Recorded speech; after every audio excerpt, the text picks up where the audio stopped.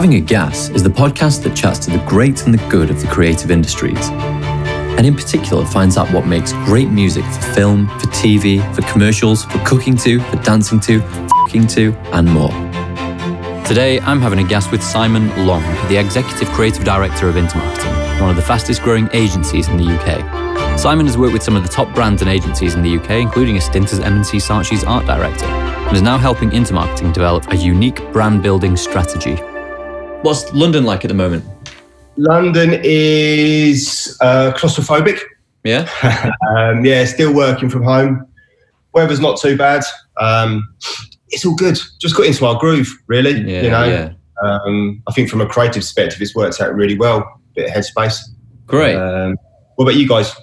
So we were working on a major national TV campaign about a week before lockdown happened. And while I don't know if I'm available to talk about the brand, the fact is it was a public transport. And so, we were all guns blazing, running as fast as we can. And then a week later it was, they're not going to be advertising public transport for at least a year. So So that went down. But so we've got this office and this studio here, and it's, the rooms are all separated by these partitions. And so we finished building the studio, did about a month working from home, and then I can walk here from where I live. So I've just been coming in here to do work for a few weeks now. And yeah, it's all good. So, and we've been able to keep up and running. So tell me how your creatives and Intermarketing generally have responded to the crisis. It's like everyone, it hits pretty quickly. It was kind of a very much think on your feet. And I guess logistically, it was okay from London and Manchester and the New York offices because we're relatively small. So it was the case of literally pack up your tools, get home, set up at home. Leeds, which is our biggest office, was a bit more logistically, a bit of a nightmare. But I think with everyone, we just thought on our feet, we sort of turned it around, everyone went home, everyone kind of got on board with it. And you make it happen. It's, like I said, having Zooms, having Teams, it's just kind of refocused the way we work, And from a creative perspective, I found it really beneficial. It's the guys have got a lot more headspace.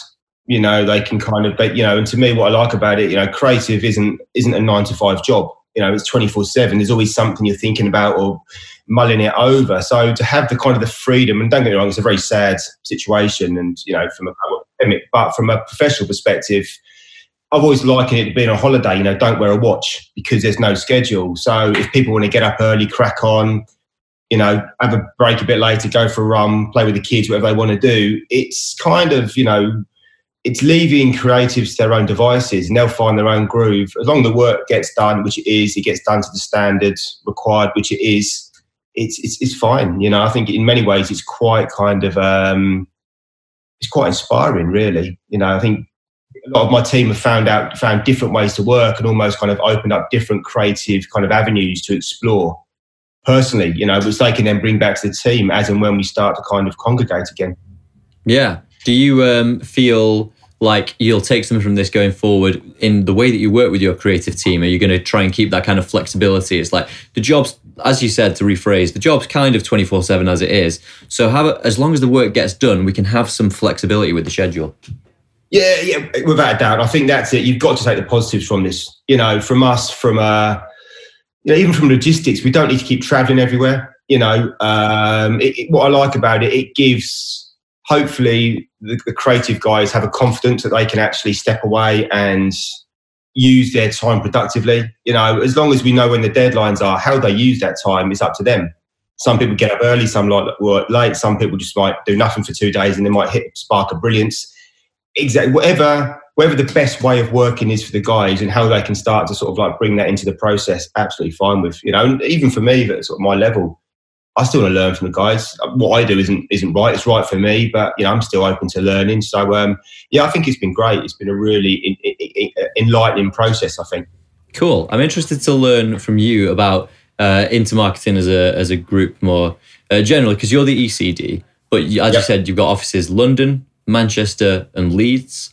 And are you supervising the creatives as well as New York? Are you supervising the creatives across all of those teams? Yeah, it's a strange one because, historically, like, we're a northern company set up in Leeds about 25, 30 years ago. I came on board about 5.5 years ago when there was a buyout, sort of fresh blood, fresh thinking. It was historically more a kind of design and production house. And they wanted to be more kind of creative, strategically led, push the creative boundaries. So I came on board to set up and head up the London office. The same time we opened the New York office and the Sydney office.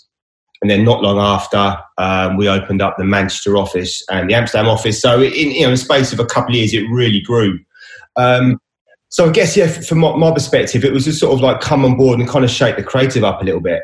We've got I've got my creative partner, fellow ECD. He's based in the Leeds office, and he's more the operational side of things. So the design and production, I'm more kind of the face of it, I guess.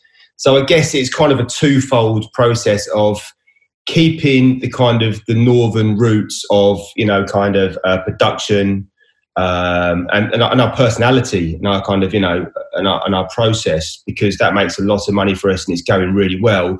We start to bring in kind of a new creative thought process, more strategic. Start to look at kind of tech and innovation. So that's kind of my job, and I think that's where it's going. So I guess, looking from the industry in and how we can start to sell our product more to the outside world. Yeah. So I get the impression you just said that the growth is has been quite quick, crammed into a few years. Can you speak at all about what the ambitions are for Intermarketing? Where you want to be placed in the industry, how you want to be seen? Are you looking for that sort of top 10 spot with the Ogilvies and the Adam and Eves of the world? Not really, I don't think. I think we want to be, our vision is to be the most connected agency in the world. And by that, we mean from a consumer perspective, from a cultural perspective, from a commerce perspective. And I think, you look at the big agencies, like you just mentioned, the Ogilvies, the BBH, they're great, and they're well-oiled machines. But I think what we do is slightly different, where we're not just kind of a creative agency. We're not just a design agency. We're not just a production agency. We don't just do retail. We kind of do the whole shebang. So we won't just come up with an idea. I think that's where we're going with being more connected. We can actually start to do the whole entire consumer journey. And it's something we've just launched actually recently. We sat down last year, and similar to what you said about the big agencies, all the big agencies talk about the big idea. What's the big idea? What's the big idea?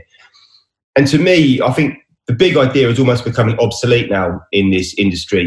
Big ideas, they come, they go, they kind of get lost, whereas years ago, you'd spend a lot of money on a lot of budget on a TV spot. TV spots aren't really there anymore. And we started playing around with it's more about the long idea, thinking longer, not bigger, where it's more about the long ideas. They start earlier, they last longer. They run longer across, culture, commerce, consumers, channels. So that's how we're starting to work now. And that's what I mean by connected. So rather than just think of a big idea, we do a big TV spot. Let's start to understand the consumer. They start online, they go in store, they go across social. How do we attract them? How do we involve them? And I think that's where we started to go, where maybe that's our kind of point of difference from the bigger agencies, where it's not just like, here's a big, glamorous, beautifully crafted campaign. We're doing more kind of the end-to-end. So we don't just create a seamless kind of customer journey. We hit the relevant touch points along the way, but we make it happen as well, and we can do the production. So I think that's where we're starting to find that it's really resonating with our clients, especially the lifestyle ones, where it's all about consumer first rather than just client or channel. I like this, and I like the idea of the long idea. Do you think you could give some examples that are in culture already, or like in the creative world of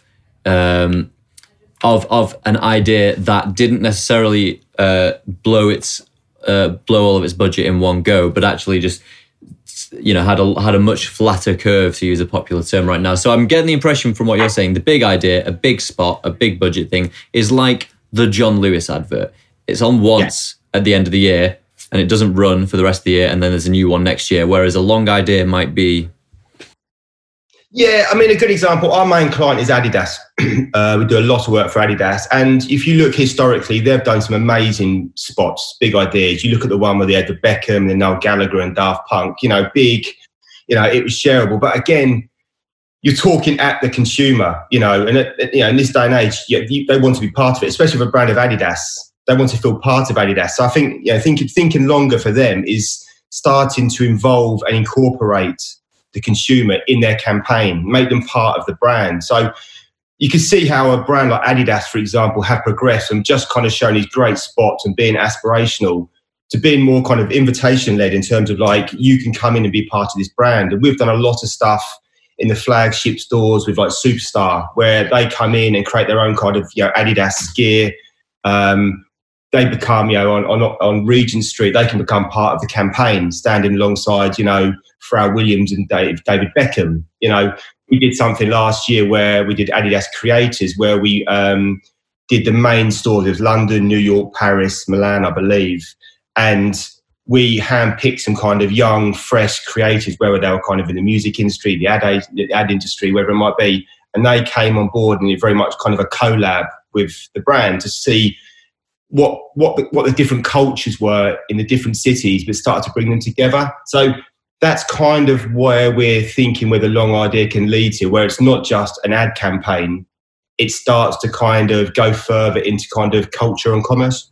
Yeah, I also like how the long idea hooks onto a current concern, because the big idea is not sustainable necessarily, whereas long sounds like it hooks onto sustainability, and that's becoming more and more relevant and more important to people, that what you're doing now, you have to be able to do tomorrow, next week, next year. And obviously the obvious example would be climate action, people saying, we need things here to be sustainable for a long time. And this is bringing that idea into the creative world. I mean, if you look what we do, it's sell stuff, build brands, influence change. And I think exactly to your point, it's the last point. How do you influence change? And what we want to start doing with thinking longer is it almost becomes like a mindset, like that kind of frontier mentality. So I want the guys to start thinking forward, be the forecast, not the follow-up, and if we're working on for like Adidas, what is the future? Thinking longer, what is retail? It is probably sustainability, like you said. It's probably innovation. If we can then start to kind of, I liken it almost like a crystal ball and a compass. You start to imagine the future and then you can start to plot a path to get there. And I think if we can then start to have more of these kind of like lifestyle brands, and the campaigns we do are more embedded in culture and they involve the consumer, it just gives that longevity. Like you said, rather than just have a TV spot that kind of is played, we've got some media space and it goes again.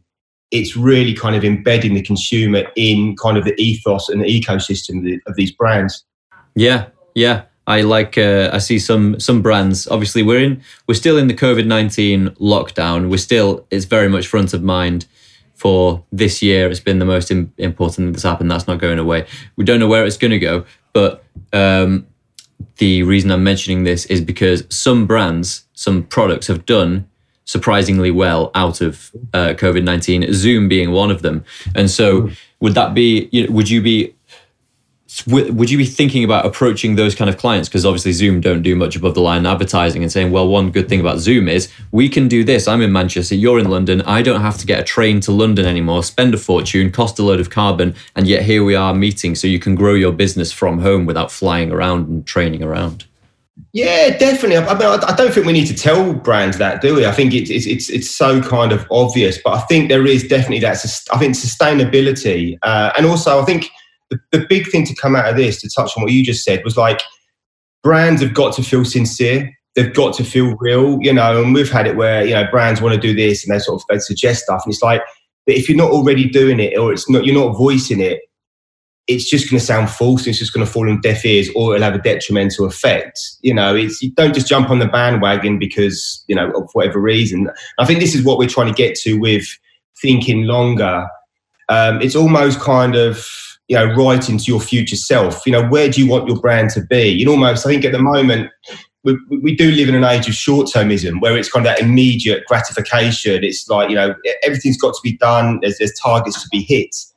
But what we're trying to do now with our key clients is get them to almost like stop for a minute and almost go, look, where do you want to be? Where do you want your brand to be? What's your kind of, and then what's beauty? I think this is a great time. The world's almost come to a halt and it's stopped. It's a good time to reflect and look back. And to your point, look what brands are doing now. Look what technology's doing now. Look, we work in the communication industry. Look at communications. So it's almost a kind of an exercise that we're trying to sort of help our clients with. And then we've likened it to if you look at it in terms of time horizons, it's the now, the near, the next. If we can start to look at it that way and go, okay, what can we do now? What's the immediate impact we can do now? How can we start to plan in the near? And then what can we do to be a bit more proactive? I mean, that's the key to the brands going forward. And to your point, I think, it's the biggest thing to come out of me looking at kind of the best brands that are doing stuff is it's sincere and it's honest, and you're not just selling a product, you're selling a purpose. And they're the ones that are really going to come out of this, I think, because, that's what the consumer is going to warm to, a purpose. Yeah, and I think potentially since the 2008 financial crisis, there's been, for as long as I've been sort of brand conscious, because I was in school then,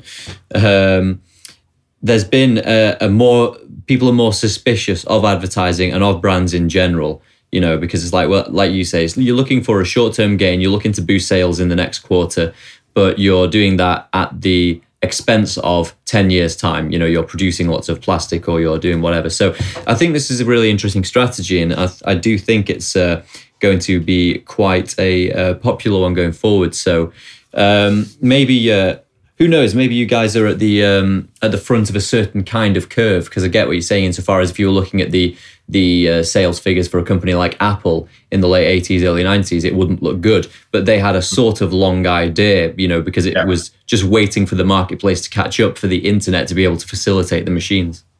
So I think you're right. And like I said, you look back at the crash, that happened, a few years ago. A lot of good stuff came out of that. A lot of kind of social media apps, popped up. A lot of brands did well. And it's something that I've been thinking about recently. It's almost, from a creative perspective, it's almost taken this global pandemic to lift the curse of creativity. Because you said we live in an age of short-termism, but also I felt that creativity was getting sucked out of the industry, was getting sucked out of the process. And we're very much focused around, we're data-driven. We're driven by insights and research, which is great. But at the end of the day, what consumers buy into, and I would say this, is kind of creativity, something that sparks their imagination, that involves them. And I do feel out of this, there does feel to be a kind of resurgence in kind of creativity and crafts. And I think even where you guys come in, I think rather than, we live in this age of short-termism, like I said, and we live in this kind of skip ad culture where my 2-year-old son can skip an ad that I've done, or he can put on silence so he can't hear the beautiful work that you guys do. I think we're going to come out of this with a more of an appreciation for kind of craft and creativity, which I'm all for.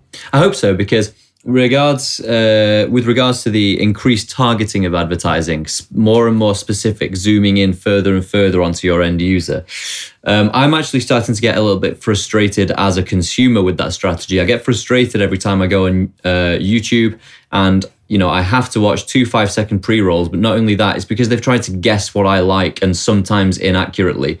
And I think it was Rory Sutherland who said that casting a broad net might be a better idea, because you have to invest more in the creative because you don't know exactly who's going to see it. So it has to be more ingenious because whoever's seeing it has to respond to it. Whereas if you're going direct to your consumer, it's like, here's what we think you're going to be interested in, and you're going to respond to exactly this kind of message. So it becomes more prescriptive and less creative. Yeah, I think you're right. I think this whole kind of myth about the creativity has to be original, I kind of disagree with it, really. I think with music you can be truly original, but with creativity, because you're selling to a mass market, it's very difficult to kind of pinpoint someone's humor or someone's emotion. And to me, it's taking something that's inspired you, taking a little bit of originality, taking something taking something you don't know, and injecting a whole heap of personality into that. I think that's kind of the key to a kind of a creative, rather than just, it has to be uniquely original, because if it's original, it'll just fall on deaf ears. So it's taking something but kind of adding your own spin to it, and giving it sort of something that's got kind of mass appeal. But it's a tricky one, because like I said, nowadays the consumer is the brand. They can tear a brand apart through a tweet. It's kind of, they are, so it's very difficult. And that's exactly to your point. It almost annoys me now, like there was content's the key word, but it shouldn't be. Content's just a channel. It should be, to me, it should be like, I don't know, conversation. And we should be having a two-way conversation. And the consumer should be the voice of the brand. And that's going back to what we were saying before about, if you actually start to invite them in and involve them in stuff, and they almost become, it's user-generated content, and it not only builds that long-term kind of brand loyalty, but they feel part of it. You've got that emotional connection, rather than just selling them a 6 seconds ad that they can skip, or it winds them up, but it's not talking directly to them. Again, you've got to understand the consumer, got to understand their journey, and in return, they start to buy into you from an emotional connection. Not to put you on the spot, but can you think of an example, maybe one or two brands where I was going to say the customers, but I might even say the fan base feel like they are part of it. They don't feel like they buy it, but they feel like they're on that. It's like supporting a football team, where they really feel invested in the brand. An obvious one for me is Apple. So, that was, are you Mac or PC was still a relevant debate when I was at school, but I don't know. I think that's exactly it. Funny enough, I was reading an article last night, and Apple sprung to mind for me, because with Apple, you buy into an ecosystem. Now, I would go and buy a pair of these, regardless if I can get them £100 cheaper.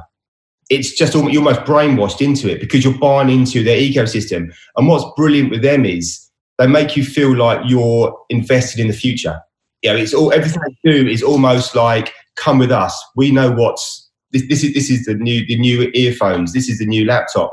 And it's exactly that. You feel like you're on a journey with them. You feel like you need to get the first phone, the first headphones, because you are leading that brand. And I think that's kind of a prime example. Similar thing to kind of, the sneakers, I guess, as well. You've got Adidas and you've got Nike, and because now, I'll probably say Adidas more than Nike, maybe I'm wrong, or maybe I'm biased, but because you've got these kind of you've got these big kind of drops, you've got these collabs, you've got these launch parties, similar thing, you feel that you're wearing their product first more than anyone else. And because you are, same with Apple, you want to share that, you want to celebrate it. And that's where social media comes in. That's where the application of an idea comes in. And that's where brands who are thinking longer are kind of got the longevity.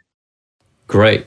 Well, I want to pause in a different direction, because as you know, we are all about music, and nominally This is all about music. And you said that you would love to talk about music. So I'd, probably lead in by saying, give me a few of your top records, maybe one that changed the direction of your life, maybe one that if someone asks you right now what's favorite record, it probably comes into your head. I don't know, but yeah, talk to me about your music taste. You know what? It was really interesting, because I'm a massive music nut, and I always go back to. It got me thinking today, actually, about like music, especially now you're kind of stuck indoors, and I could go weeks or days without booze, football, junk food, but I don't think I've ever gone a day by without music. It's so integral to me. And, I go back to, Northern Soul, A Way of Life. That's so apt. Do you know what I mean? It's such a, so I love music, and especially sort of like, being indoors, being that, to me, it's like the ultimate time machine. It just triggers memories. It takes you back. It reminds you of people. And I think that's quite important, in this current climate, because it's just quite a time to reflect. So it's been a backdrop to my lockdown, not only because I've got 2 kids and it drowns them out, but, it's just been really good. I think, so to go back to your original kind of question, is there a record that changed my life? I think, I don't know where to start. And I think the way I look at it, it's more music that has kind of guided my life. I think it's probably the better one. And I've always seen music as like movement rather than genres. I've always been attracted to like the subcultures, and it's the style and the sounds. But because of my age, I've always seemed to have missed out on the subculture. I've always been like 3 years too late to a subculture. So when I grew up, it always, I guess I was kind of heavily influenced by Stones, Bowie, Clash, Specials. That's my go-to music. My parents were big into music, and they played it, so it just rubbed off on me. But it was almost that kind of rebellious music, Johnny Cash. So I guess when I was kind of in the late 80s, that was when I was growing up. But I think when it really hit me was probably the early to mid 90s. That was kind of my teenage years. And up until then, like I said, I was always kind of flitting between kind of like these different kind of movements, looking back at the punk, the ska, the rave, and everything was kind of a little bit disjointed in my kind of, my head. And then I guess it kind of got to like the mid 90s or the early to mid 90s when it almost, I guess, everything kind of came, it was like a perfect storm. I love guitar-based bands. And then you had this kind of electronic stuff coming in. So where I was growing up, it was kind of the big rave scene was happening. So like early Prodigy was coming in. Obviously you had the big Manchester scene, like the Stone Roses, I almost kind of feel that like the mid 90s was just kind of the point where something clicked, where if you look at a band like the Stone Roses, now they came on to Stone Love, Northern Soul, very mod focused, but then they had like Paul Oakenfold's, opening for them, mixing their albums. And I think that to me was almost like the point where it wasn't a record that kind of changed my life, but everything kind of came together, and it was that kind of perfect storm of like, you don't have to sit with a specific genre. And it was when, bands started, mixing with DJs. And I think that was almost like the turning point of my life, where I was like, holy shit, it all fits together now. And then it starts to take you on a different journey of like, well, they like Northern Soul, where does that go? I love sort of the house scene, and the dance music was just immense there. You look at the Glastonbury lineup to the mid to late 90s, it was just, some of the albums coming out, some of the dance scenes down here, some of the music up north, it was just kind of a melting pot. And I think that to me was probably like, I wouldn't say it's a record, but there's too many to choose from. But that was a time when it's kind of everything just clicked into gear, and I was like, yeah, this is it for me. I feel like as well at that particular time that you're referring to, especially with the acts that you've mentioned, it was it was a thriving time for artists from the UK, both from London and from elsewhere. It's very much, I feel like it's quite dominated by American artists at the moment, because we're in something of a second wave of hip-hop, absolute hip-hop dominance. So, you've got your Post Malones, you have your Drakes, you have Travis Scott, you have all these people annihilating the charts. But I feel like at the time you were describing, there's a real massive thing going on in London and in the UK. So, we talked about Prodigy, but you could talk about Blur, you could talk about the Charlatans, the Stone Roses, Oasis, and it goes on from that point. And then, as you say, all the electronic artists, all the DJs. And so... No. I was just going to say, what was there something in the water at the time, or what do you think was going on? I don't know. I mean, I thinking. I'm getting goosebumps now thinking about. I don't know. I think everything just came together. I think there was a freedom. I think it felt like a freedom and a rebellion in a way, where and it goes back to kind of like the movement. Right, there was no genre really. Everyone's were like indie or Britpop or dance, but it kind of was amalgamation. And to me, it was kind of like, it was more like the culture. It felt like the UK had something, and like I never really brought into like the Oasis or the Blur, the North or the South. It felt a little bit kind of media driven, but you had Noel Gallagher, with the Chemical Brothers, you had like Oakenfold. Like it was just a really great time, and it was. I think the fashion, the music, the whole culture around it. I don't know. Yeah, I don't know. I mean, if you could bottle it, you'd go back there. It was just an awesome time. And I think also, like I said, there was a freedom. It didn't feel like, you look at some of the Oasis lyrics now, and even look at the bands like Ocean Colour Scene, who was kind of almost, they reinvented like the mods, and Weller was doing his own thing, going solo, and I think Primal Scream are a very underrated band, and what they were doing, they were sort of fusing that kind of dance with kind of indie. It just felt like kind of a really good time to explore where they could take their inspirations. I think that was what I was going back to, where if you're not following genres, it just started to take you on this kind of musical journey. And then because of that, you'd sort of then go and maybe find out a love for, again, Northern Soul, or you go and look into hip hop, like you said, because there was a lot of collabs going on at the time. And probably similar going back to like when I was a bit younger, you know, and because if you've got an appreciation of music, especially with my family, there was this freedom to explore it. And when I was growing up, they always had these, you know, I don't know if it was the late 80s, it was this kind of parental advisory, explicit lyrics on the tapes then. And going back to like the early hip hop, I got into that in a big way because at the time you had NWA, you had Public Enemy, you know, amazing albums, you know, and as a white kid from down south, listening to this kind of like black American hip hop.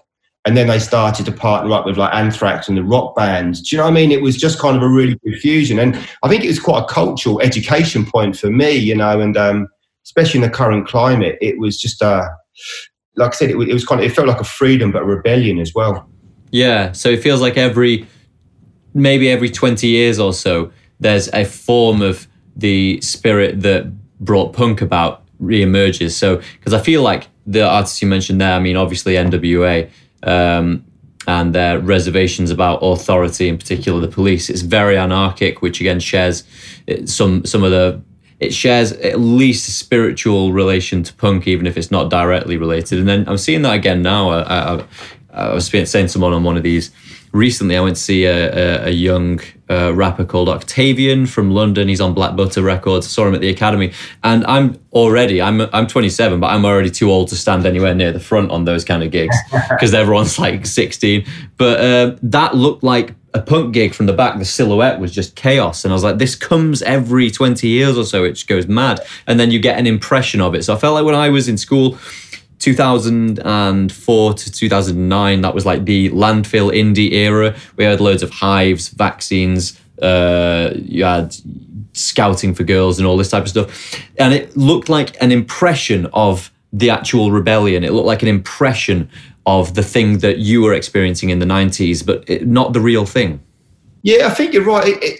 I mean, maybe it's my age, I don't know. But again, it all felt a bit safe. It all felt a bit samey, you know, and this is where I quite like, you know, going back to that kind of rebellion. And again, it goes back to kind of movements rather than genres, you know, and that's what kind of attracted me to like, you know, like the sort of the hip hop, you know, the punk, the ska. There was a cultural point to it. You know, there was a reason for writing this music because they wanted to get their viewpoint across, whether or not you were kind of, you know, in the punk scene, in kind of like the hip hop scene, or whether it might be the ska scene. There was kind of a point. It almost felt like culture was making you address these issues, and maybe we haven't really got that. So maybe I'm wrong, but the music, it doesn't feel like it resonates as much anymore. Maybe I'm completely wrong, but it just felt like quite raw and quite kind of honest. And again, you know, I guess that's probably what gravitates me towards those type of kind of bands and artists. And maybe that going back to sort of like the late 80s, early 90s, that there was a lot to say. There was a lot of issues, and these bands weren't afraid, should we say, of talking about it. Yeah, and obviously at the time we're speaking, it's the 4th of June 2020, and I can't help but sense sort of in the air that we might be about to enter another one of those periods of time, because obviously we have this, today in particular, we have this trifecta of issues, because we've got coronavirus and we all feel quite frustrated and pent up because of that. And people have responded with various levels of effectiveness across, you know, various governments. So the US have handled it in their way, we've handled it in our way, New Zealand, Germany, whatever. There's a bit of antipathy about coronavirus, but we also have the climate issue, which was dominating the headlines last year. And there's a youth movement around that because of the Greta Thunberg moment. And then in the last week, we've had an enormous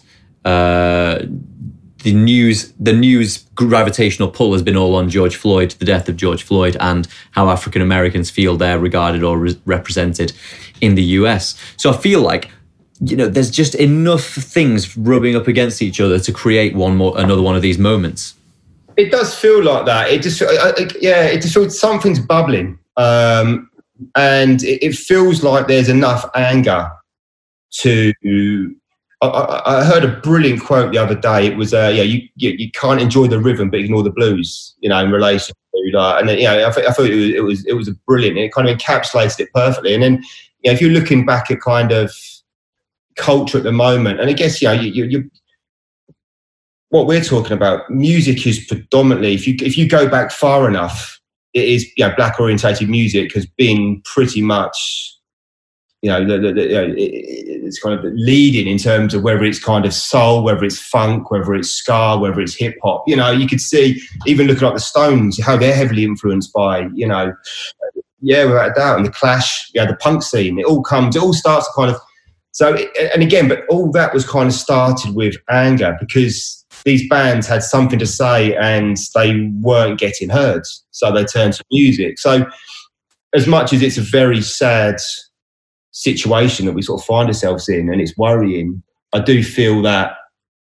hopefully a movement will come out of this that's positive, and if it's based around kind of music or a culture, then it will probably get a lot more people listening to the message rather than kind of protesting and doing it in sort of violent ways. Yeah. We'll see where it goes. But it definitely feels like we are at a point of some kind of node, some kind of thing where things are about to turn in a different direction. So I'll be interested to see how it pans out. Should we just take a little bit of time here to talk about we've talked about the creative world, we've talked a bit about the music world. Should we talk about when those two things collide? And when do you think what comes to mind if I ask you what's the best music choice in an advert that you've seen? Well, sort of two spring to mind for me. I do love the Durex "Let's Get It On" by Marvin Gaye. That works on every level. It's genius. But I think the one that absolutely springs out to me is Guinness, the surfer ad, which is just featuring Leftfield's "Fat Planet." It's just amazing. I didn't realise that actually it was never a single, but I think because of the advert, it made it so big, which is, I guess, the power of advertising, which is great. And I just, that 2-note bass line, that kind of, distorted, it just made your bollocks tingle. Excuse my language, and it was a true work of art. And what was interesting about it was, as soon as you heard it, you wanted to go clubbing, but the last thing you want to do when you go to a club is have a pint of Guinness. But who cares? Because it was kind of a weird, but I just think it was, it was a true work of art. And I think it probably wouldn't have worked without the music. And it was just such a beautiful piece of work. And again, Levi's done some great ones. There's some good music, but I think that one for me was just the standout one, because just because of the way it was crafted, the way it was built, and just that just the music, just the intro of Fat Planet was just on point. Yeah, when I spoke to Hugh Todd about this, he said the way it felt was that it was composed bespoke for the advert, just as this little rise of sound design, because it rises like the wave in Surfer, of course. And then when it delivers its message, here's to waiting, and then it's really loud, overwhelming. It was just worked really well. And when I first saw it, I kind of likened it to like the Heartbeat. I don't know, it was something quite nice about it. So again, it got you on an emotional level as well, but it was just one of those ads where you just wanted to turn it up and you wanted to go out, you wanted to go clubbing. So that was brilliant. I think Guinness have had really great marketing almost non-stop since then. They're doing something really well. Obviously they work with Abbott Mead Vickers. I think they still work with them. But I think it's... the Surfer commercial on a few levels was quite clever, because like you say, Guinness isn't the kind of thing you have on a night out, but it became associated with hardcore surfing. Cool. Again, surfers are not going to drink Guinness. It repositions it like in a single stroke. And also the thing that probably many people in brand and, just in general, people who make products are trying to do is how to turn something that is a problem with the product into one of the charms and one of the benefits. And one of the problems with Guinness is you have to wait forever for it to be poured. And they made that the thing. Here's to waiting. Exactly. Well, you can go for a surf or a horse ride. That's the advert was doing it. But it was just a really powerful ad. And I think that was it. That to them was, to your point, it was sort of the tipping point, and they became more kind of culturally relevant. Whereas before, everybody thought it was like an old man down the pub having a Guinness on a Sunday. It just felt like, probably trying to address kind of a modern or a younger crowd and be part of kind of culture. Yeah, which of course is presumably in at your level of things when you're the creative and you're trying to figure out what the message is going to be. Presumably that's happened so much, they're saying our brand's kind of getting old and we need to really give it some new blood. Yeah, I think so. And I think that's kind of what we come back to, sort of, the thinking longer. I think that's what agencies should be doing. They should be kind of future gazing. They should be looking to the future. They should be kind of leading and sort of like coaxing your clients into where they should be going. And again, it's not just a case of looking at kind of what everyone else is doing, looking at new channels. It's looking at kind of culture and then your consumer and where they're going. And if you can start to sort of align them up, it gives kind of a fresh impetus to the actual clients. Yeah. So we'll just do I suppose a little thing to wrap up now. Being, where do you think things are going this year? Not just on a societal level, because no one can make predictions, but what do you see happening for brands and for creative over the next 6 months or maybe even the next year? With brands, who knows? I guess it's kind of like, it's a tricky one for brands because they're going to have to sell, they're going to have to market, they're going to have to advertise. It's just, how are they going to do it and where are they going to do it? And I think our job now is to look at kind of the positives coming out of this pandemic. From a physical perspective, you made a point earlier, the uplift in digital and online and commerce and social media apps is massive. So I think a lot of consumers have got trust in brands, e-commerce, and social platforms. So I think that will be a big driver going forward. So it's then just maybe starting to look at kind of the innovation and the tech around the digital side of things, starting to bring back the physical space, I think. Before the pandemic, experiential was a big thing. How can we do that now with social distancing? I think that's going to be a problem. So how can we maybe look at kind of experiential from a digital and a tech perspective? I think it's probably going to be an interesting challenge as well. And I think probably from a brand perspective, the ones who come out of this are the ones who have really kind of, like I said, kind of sold their purpose or lived their purpose through this time. So I think a lot of consumers have brought into brands that have kind of sold their purpose rather than their product. So it'd be interesting to see how consumers react to that going forwards. And I guess then from a